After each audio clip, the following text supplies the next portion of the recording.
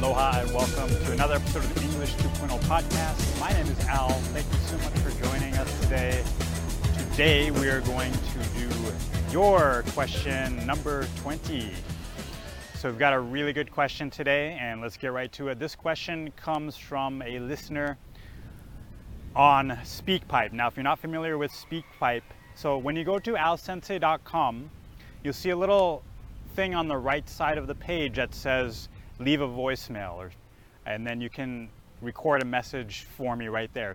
So if you have a question, the easiest thing to do would be go to alsensei.com, and on the right hand side of the page you'll see a little tab that says leave a voicemail. So just click on that and make sure your mic is plugged in, or maybe you have a mic on your computer or your phone, and you can just leave a voicemail very quickly, very easily. So go ahead and do that, and I'll look forward to your questions there.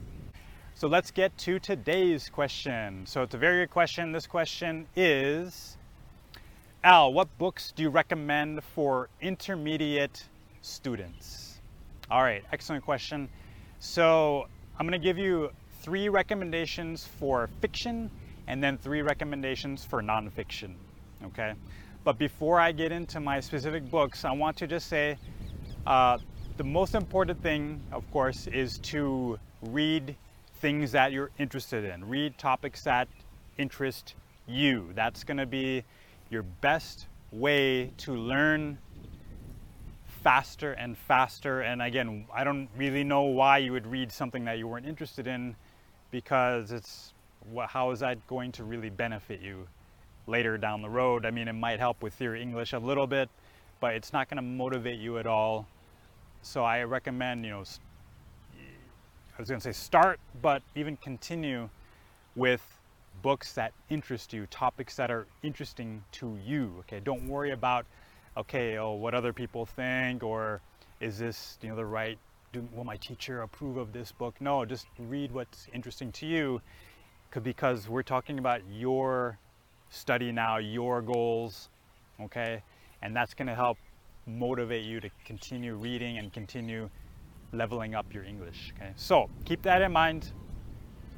And again, these are books all books that I'm going to recommend are all books that I've read and of course are interesting to me. So again, if they're not, your topic that's interesting for you, then hopefully this will get you started, so that it'll kind of open up your mind a little bit. So it'll help you at least search for something that fits you better. But let me get into my recommendations. And again, one last thing before I do is that I also went over some book recommendations in the episode of the teacher interview with Kayla Hudson. I believe that was teacher interview number 6. So go back and listen to that, and she gives some recommendations from herself as well, as you can hear a couple of mine.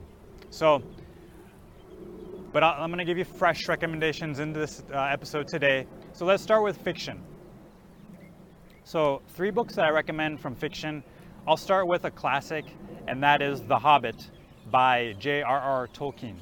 Okay, so now The Hobbit, of course, is from, if you're familiar with the Lord of the Rings movies, and then also the Hobbit movies.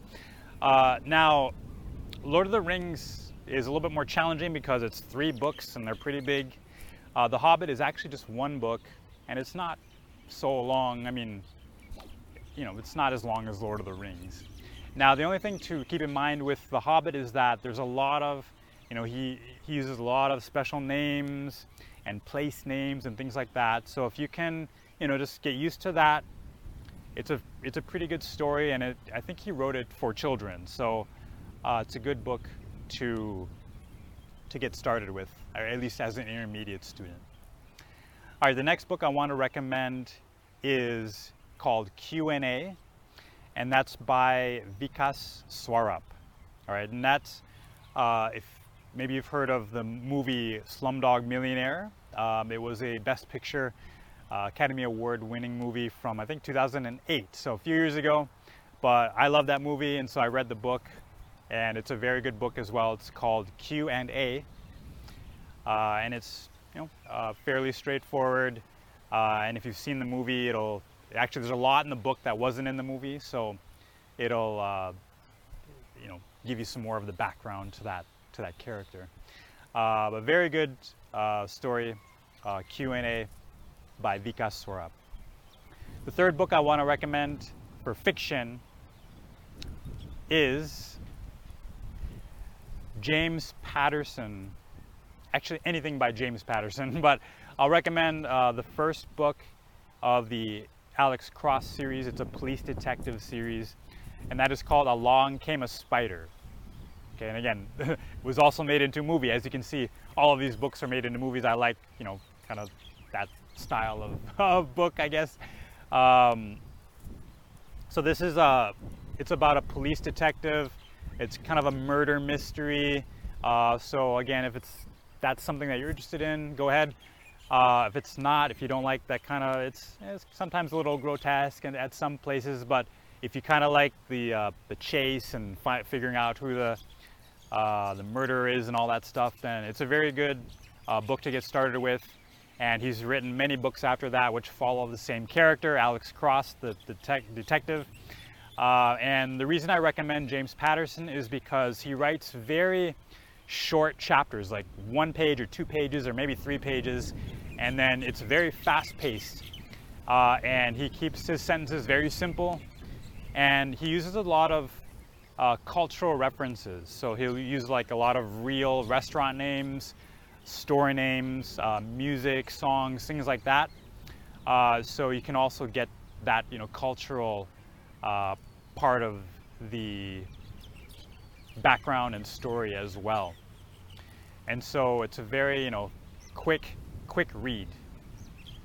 So again, the first book of that series is called Along Came a Spider, and that's by James Patterson. All right, so let me go to my nonfiction recommendations. So I have 3 nonfiction recommendations as well. So my first book that I want to recommend for nonfiction is called Rich Dad, Poor Dad. I've probably recommended it in the past, but this is by Robert Kiyosaki, and this book is it's about learning financial education, learning about money and how to change your mindset maybe a little bit on how you look at money, but also some maybe new ideas in how you manage your own money. So I found this book to be very enlightening, and it's one of my favorites of all time. And again, he writes it very simply so that anyone can understand. It's a very good book to read for anybody, but especially for intermediate students, I'd recommend it. Now, my second recommendation for nonfiction is called The Miracle Morning by Hal Elrod. I just finished this book actually, and this is a great book whether you're a morning person or not. But this is a book about, again, how to kind of start your day fresh and with everything that's going to help you, all the habits that will help you have a successful day and then hopefully a successful life. But he Hal Elrod is a guy, he suffered a car accident and they thought he was dead, but actually he lived, he survived, and he's telling his story about how he became very successful after that.